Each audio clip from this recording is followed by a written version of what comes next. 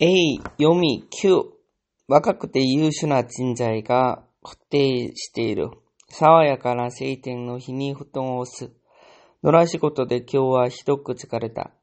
金星の取れた美しい体を目指す。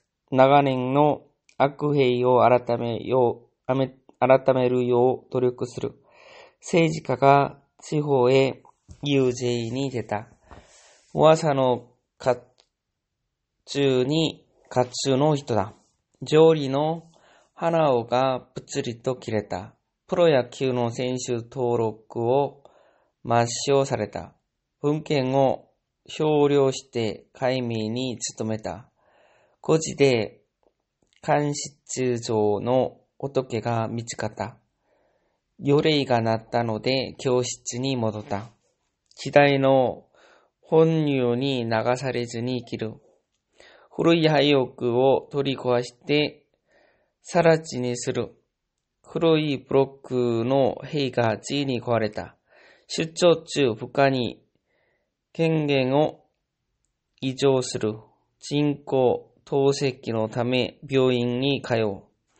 街で気に留まった音楽を採布した。毎朝おみきを備えるのが日課だ。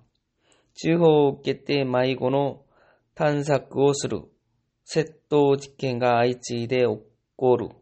人を陥れてはならない。読書によって心の糧を得た。楽しい雰囲気を醸し出している。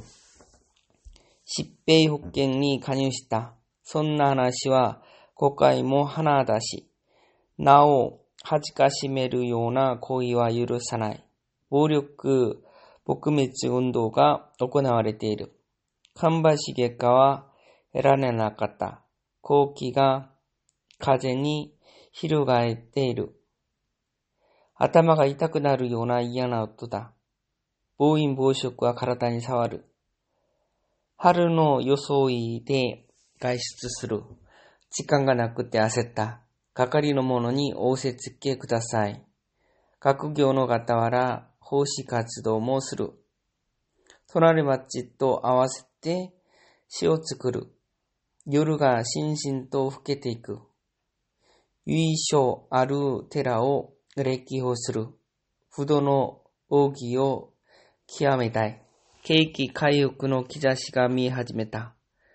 不肖の息子と言われたくない。景気は全時回復しつつある。大都市に人口が偏りがちだ。消火ホースの筒先を火に向けた。一大旋風を巻き起こした。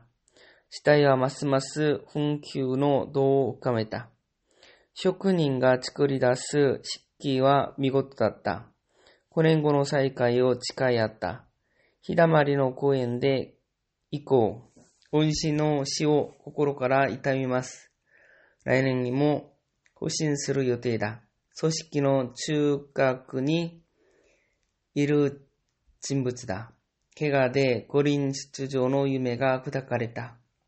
毎年、野沢菜をつけています。